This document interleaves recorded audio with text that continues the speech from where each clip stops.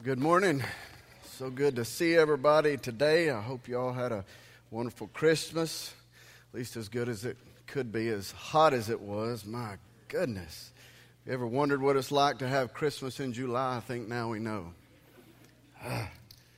Cold weather's coming, though. That's what's out there. I'm excited. Hadn't got enough cold weather yet, so good news, it's on its way. This morning we are back in Romans again. We've been away for a few weeks, so if you have your Bibles, turn to Romans chapter 11. And just while you're doing that, I want to kind of let you know where we're going for the next couple of weeks. I'm going to finish up chapter 11 this Sunday and next Sunday. And then starting the following Sunday after that, Danny and I are going to kind of tag team and just talk about where we're going. Every January I like to just kind of give an assessment of where we are as a church and where we're going. Staff has been praying and discussing some things, and there's been some things in the works that we're putting together for this next year that I'm excited about. So be sure to be here for that so you know where we're kind of going as a church in 2016. In Romans 11, it's been a while since we've been here, so let me kind of bring us up to speed and remind us. Last time we were here, we read verses 1 through 10 of this chapter, and what we read in that was Paul saying that there is only a remnant of Israel who are going to be the recipients of the promises that were made by God in the Old Testament. The promises and the inheritance was never about the nation as a whole, but it had always been about the believing remnant. And not only the remnant of Israel, but all, both Jew and Gentile alike, who trust in Jesus as the Messiah.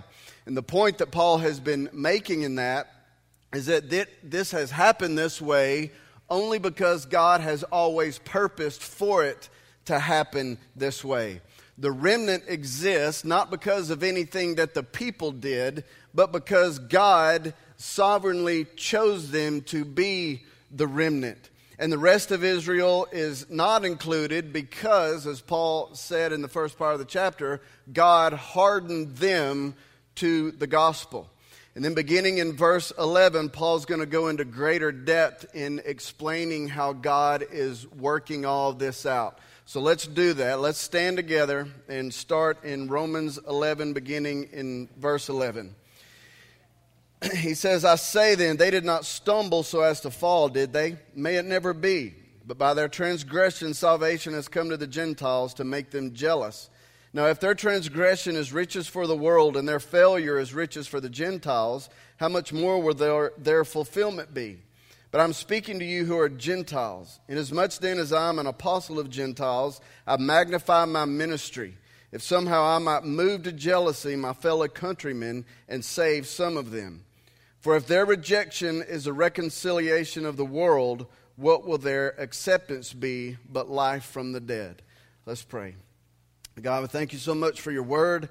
And Holy Spirit, I'm asking you again to just open our eyes to the truth in this. Lord, would you let us get the things that you want us to get out of here, Lord? Would you use these truths to just stir our affections for you, Lord, that we may leave here more in love and more in awe of you than we were when we walked in here. That Jesus, you may be glorified in our lives. In your name we pray. Amen. Now it appears that Paul is saying here that the hardening of Israel is not going to be their ultimate fate. I believe that's the idea he's conveying there in verse 11 when he says they did not stumble so that they would ultimately fall. He appears to be saying that there is a purpose to the hardening, which he refers to as stumbling here in verse 11, but that God isn't going to leave Israel in that hardened state forever.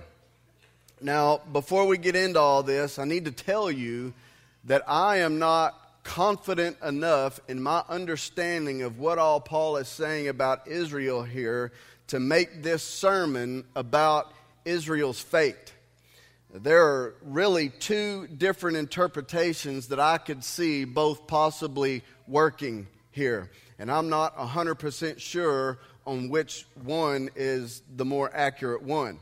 See, there's part of me that reads this, plus other things that Paul says later in this chapter, and interprets it this way.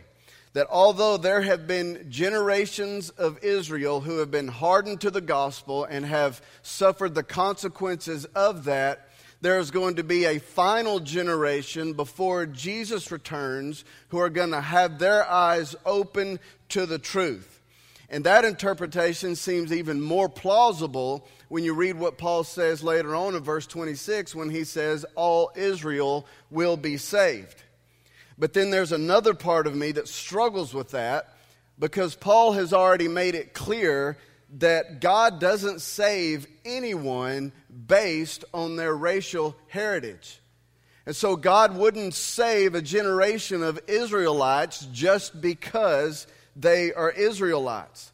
And Paul has also made it clear that all the promises that were made to Israel in the Old Testament have been fulfilled in Jesus. And so if the promises have been fulfilled, then Israel is owed nothing, even salvation.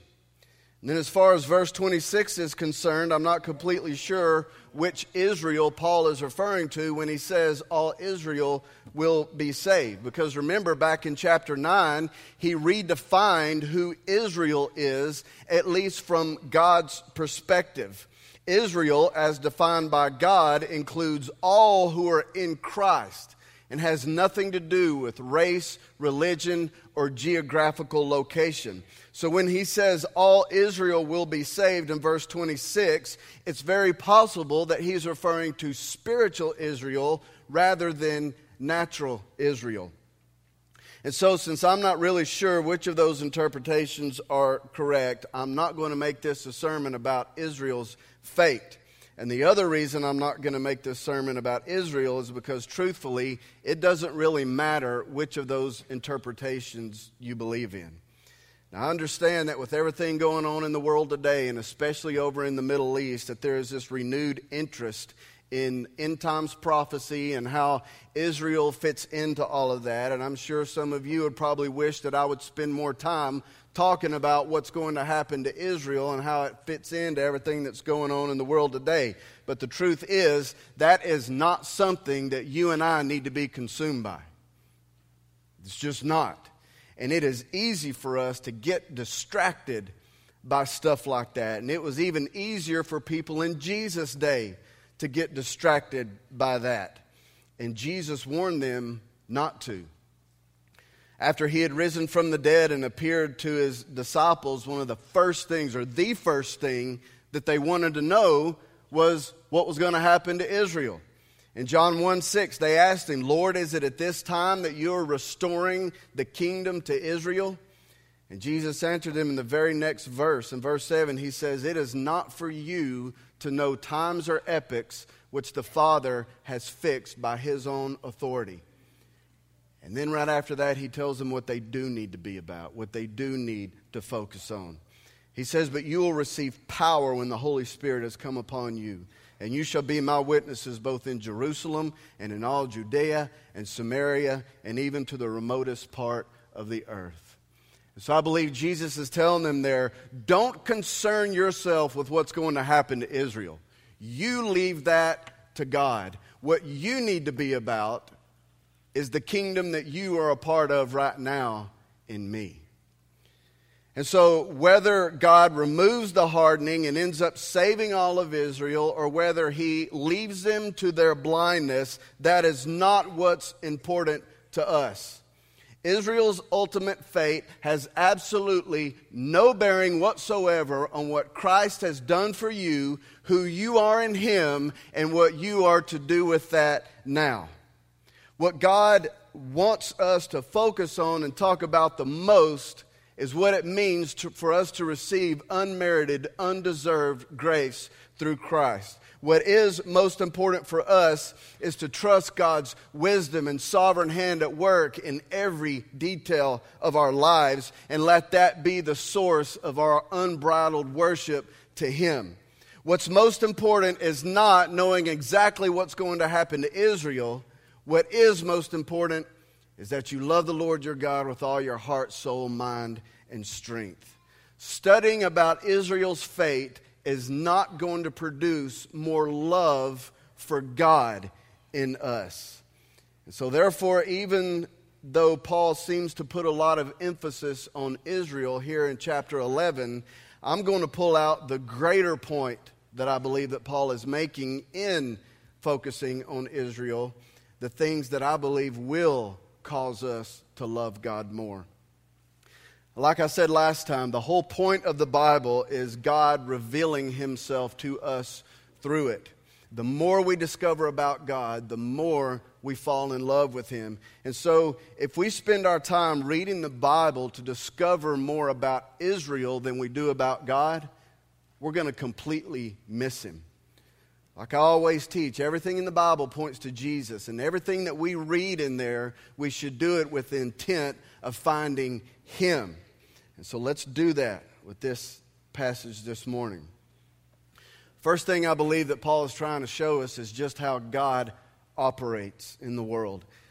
Last time we looked at the difficult and troubling reality that God hardens people, blinds them to the gospel. And I'm telling you, that truth, just taken in isolation by itself, is a hard pill to swallow. And where we get into trouble is when we do take that and just focus on it in isolation, take it by itself. When we get fixated on just that one truth, that one aspect of God, it can lead to divisiveness among us. You know, it seems like I've been spending a lot of time lately just talking about the doctrine of election, and the only reason I'm doing that is because Paul talks about it a lot in the last few chapters that we've been going on in Romans. And I've told you before that the doctrine of election is not a hill that I am willing to die on. And what I mean by that is that I will discuss it with people, I will stand by it, and I will defend it, but not at the expense of breaking fellowship with anyone. It is not worth that. If someone doesn't see it the way that I do, I'm not going to let that be a wedge that Satan wants to use to try to bring divisiveness. If you don't see it the way I do, I'm not going to encourage you to go find another church. And I sincerely hope you don't encourage me to either, because I really like it here. And some people do make that a source of division. And I think that is really sad, because it is not an issue that affects whether or not someone is saved. It's just a difference in understanding in how we came to be saved in the first place. And then another reason why it shouldn't be a source of division is because this is just one aspect of how God operates. It's just one facet of an incredibly multifaceted God. God's act of hardening some is just one part of a much bigger picture, one small part of how God operates. And this is why I say we've got to be careful not to look at it and take it and focus on it just in isolation. Doing that is what causes emotions on both sides of the issue to rise up way more than they should. Paul shows how it fits into a much bigger picture in the text that we just read. In the verses before, verses 1 through 10 that we read last time, he tells us how much of Israel has been hardened to the gospel, and then he explains what that hardening looks like, how it plays out in the lives of those who have been hardened. And if he had just left it at that, that would be hard to take. But he doesn't leave it at that. He then shows that it's just part of something much bigger, that there is a greater reason behind it. He says in verse 11 that the hardening has resulted in the salvation of the Gentiles. That's you and me. And then he says that the salvation of the Gentiles has come in order to make the hardened Israelites jealous. And then in verse 14 he says that their jealousy will hopefully be used for their ultimate salvation. The hardening of many Jews leads to the salvation of many Gentiles in order to save even more Israelites. In verse 15, he says that their rejection has led to the reconciliation of the whole world. Do you know what that means? That means instead of us getting bent out of shape and mad, that God would harden somebody to the gospel, there should be at least some part of us that is thankful for it. The fact that he had hardened much of Israel. Now, if you have any compassion for people at all, it's going to be hard to be thankful that someone will be hardened and miss out on salvation. So maybe thankful is the wrong word, but it should definitely humble us. Because he clearly says here that their hardening has led to your salvation. If God had not hardened Israel as a whole, you and I would not be sitting in here today celebrating the fact that we have been made right with God through Christ. Verses 11 through 15 is really an echo of Romans 8:28 that says God works all things out for the good of those who love Him and are called according to His purpose. The bigger picture is that God has worked out the hardening of Israel and the salvation of the Gentiles and working all that out together for your good and His glory. And so you see why it's wrong to just focus on that one part, on just the hardening, because when we do, we miss the much bigger picture. And God has revealed to us something about Himself here and how He operates, which means that then we can take what we learn about God and apply it to other situations. Like when something bad happens to us, we lose a job, we lose a loved one, our country falls apart. Our tendency is to focus on that isolated event just by itself. And when we do that, we get discouraged, we get mad, we worry, we let fear consume us. But because of what God has just revealed about Himself to us here in Romans chapter 11, we know that we don't have to live that way any longer. We can take comfort in the fact that God is working something that looks so bad in isolation that in reality is just one very small part of a much bigger picture that He is working for your good and His glory. Of course, this isn't the only place in the Bible where we see God operating like this. There's the story of Joseph's abuse at the hands of his brothers that led to many years of slavery and imprisonment in Egypt.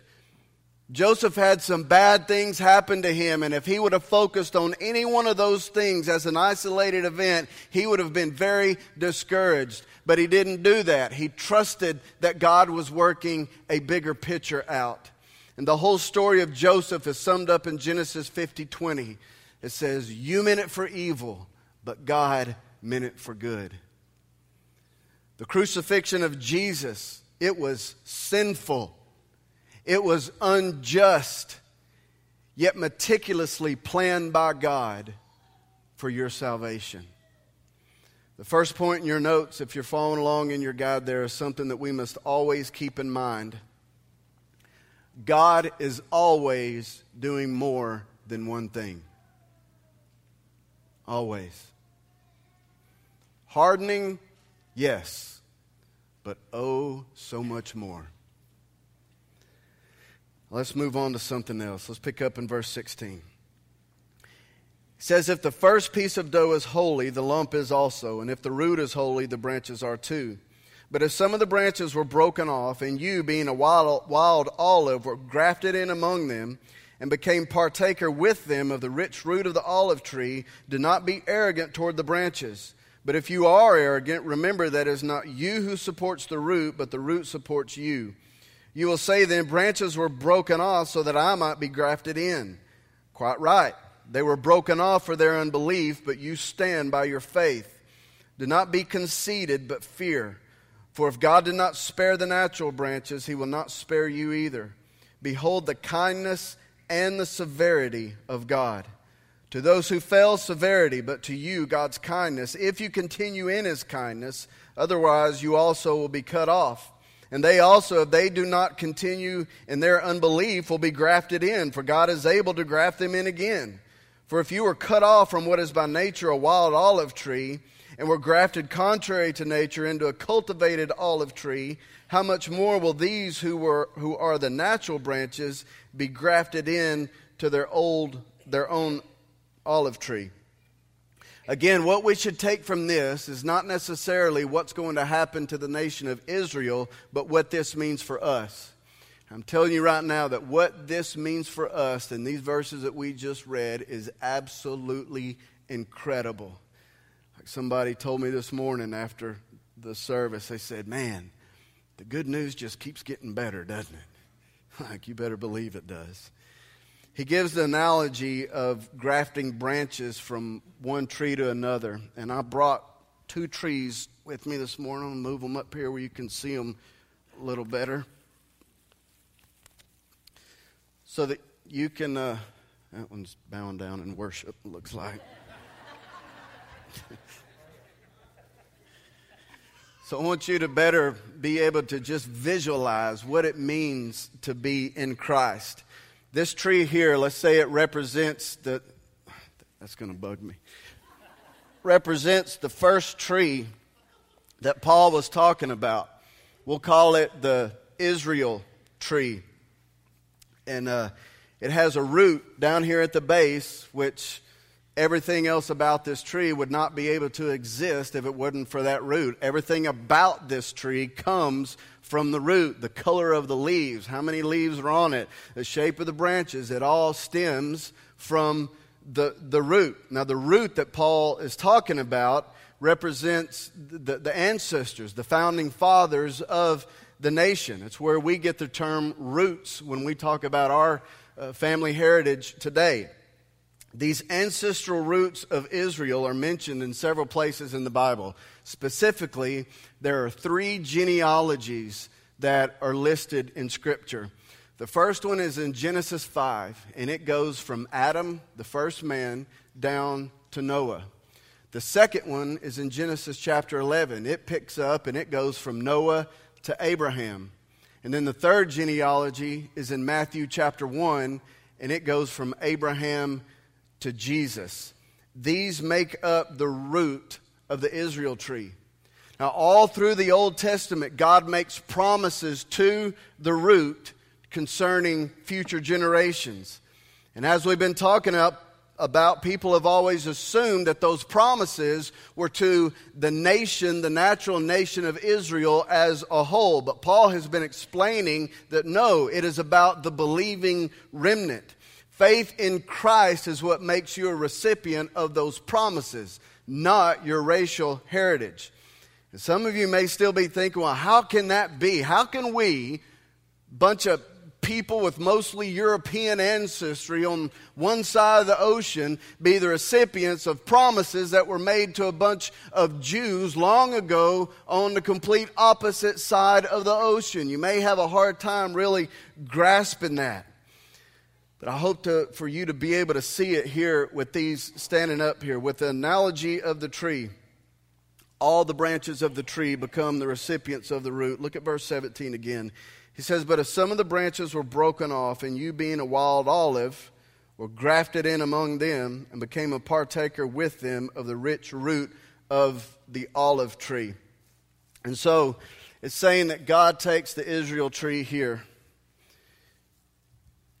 and he hardens some. He says he cuts these branches off. These branches are cut off. These are the ones who do not believe in Jesus as the Messiah. These are the ones that God has hardened to the truth of the gospel. And what's left is the remnant. And then he comes over here to the wild olive tree, which represents me and you. And he takes that branch and he grafts it in to this tree. Where you turn it. And so now this is a branch of this tree. This branch that was grafted in, and any other branches that he would take from here and graft into this tree, now become the recipients of everything in that root of that tree. The branches become the recipients of the promises that were made to it. Now, you all know how I love showing how everything in the Bible points to Jesus. All those Old Testament stories that we grew up learning about in Sunday school are all foreshadows of the gospel, like I talked about in the Christmas message last week. I want to show you something that I think is just going to blow your mind. It's a dead mind. And if you haven't yet seen how the promises made to Israel belong to those of us who are in Christ, then just watch this. If we take those three genealogies that I mentioned just a minute ago, we could say that the very deepest part of that root, the most fundamental, deepest part of that root would be that first genealogy from Adam to Noah. It's listed there in your notes. Adam became the father of Seth, who became the father of Enosh, all the way down to Noah. Now here are the meanings of each of those names. Adam means the man. Remember, he was a type of Christ. Jesus is referred to as the second Adam. Keep that in mind for just a second. Seth means compensation. Enosh means mortal man. Mahalel is praise of God. Jared came down. Enoch means dedicated. Methuselah means his death shall bring. Lamech means powerful. And Noah means rest. Now put all these together and watch this. The man will be the compensation for mortal man. Their possession shall be the praise of God. He came down and was dedicated, for his death shall bring powerful rest.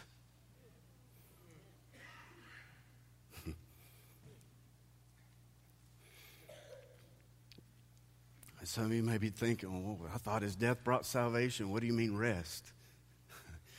Hebrews chapter 4 talks all about what we have as believers in Christ.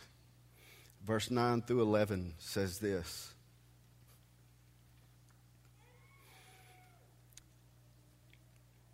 So there remains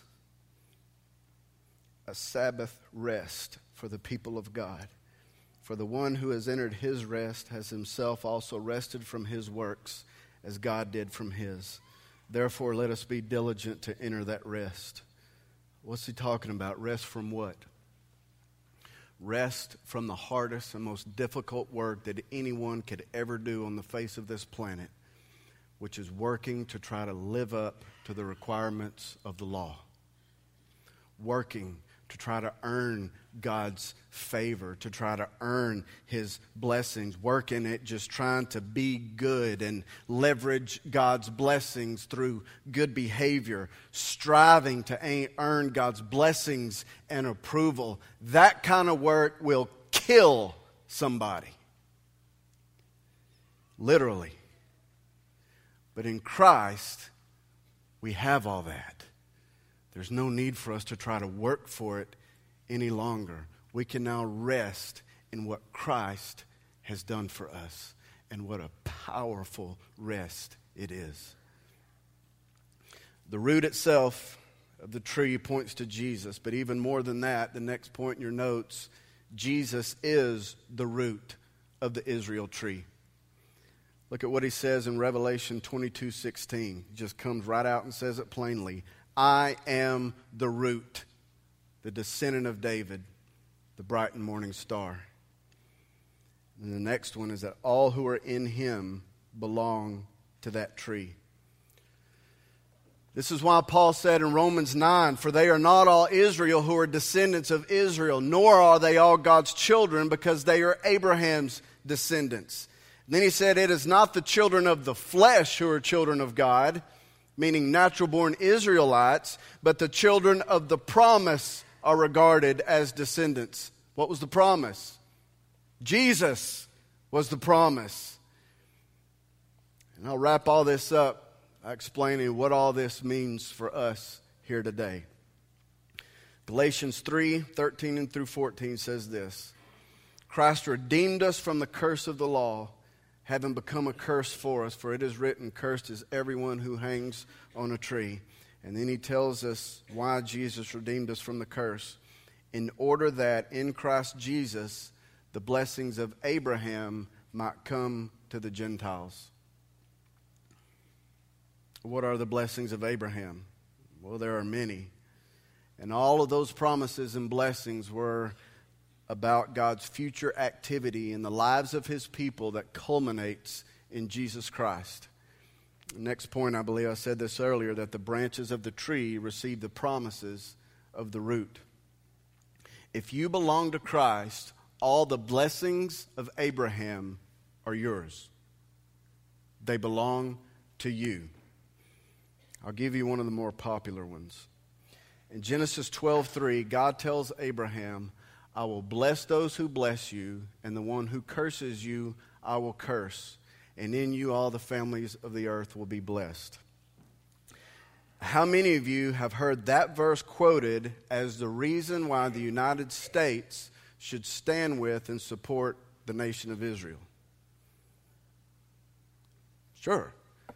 I mean, it's very common. All my life, I've heard that if we don't stand with and support Israel, then God is going to send curses to our nation. And if we do support them, then God is just going to pour all these blessings out on us. And they use that verse to support that. But I'm telling you, that is a misinterpretation of that verse. You see, secular governments love God's word when it fits their agenda. That verse has absolutely nothing to do with the nation of Israel today, hardened Israel. Now, don't get me wrong. I believe we should stand with Israel, okay? I'm saying that right now. The United States would do very well to stand with and support the nation of Israel. I mean, they're the only ones over in that crazy part of the world with any lick of sense at all. And so it would do us good to stand with them. All the Muslims want to kill them, and they want to kill us too. Hey, let's join our forces and keep that from happening, right? So we should be standing with Israel, but it has nothing to do with Genesis 12:3. I mean, based on everything that we've learned in Romans 11 and Galatians 3 and everything else that Paul teaches in the New Testament, that verse has nothing to do with the nation of Israel as a whole and has everything to do with you if you are in Christ. Christ redeemed us from the curse so that the blessings of Abraham might come to you and me, the Gentiles. Folks, I don't know about you, but to me, that is really, really good news. It's good news. I mean, that means God's got your back. Always. That means that at one time you were cut off, an outcast, excluded from the most prestigious, most powerful planet in all of history. Family on the planet. Most powerful family on the planet. But by God's mercy, when you didn't even deserve to be, you were brought in and included and made a part of that family. You were given a place at the table. And so there is now nothing for you to fear, nothing for you to worry about when you are in Christ. Ephesians 2:13 says, you who are formerly far off have been brought near by the blood of Christ. You have been grafted into a tree, the tree of life that springs and sprouts from an everlasting and powerful root. I'm telling you, knowing all that should cause us to go out from here and bear lots of good fruit. Let's pray.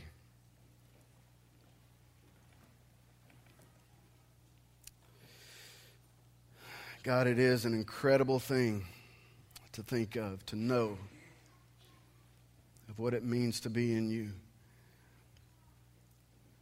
Lord, all that your blood has purchased for us, God, we haven't even scratched the surface on that.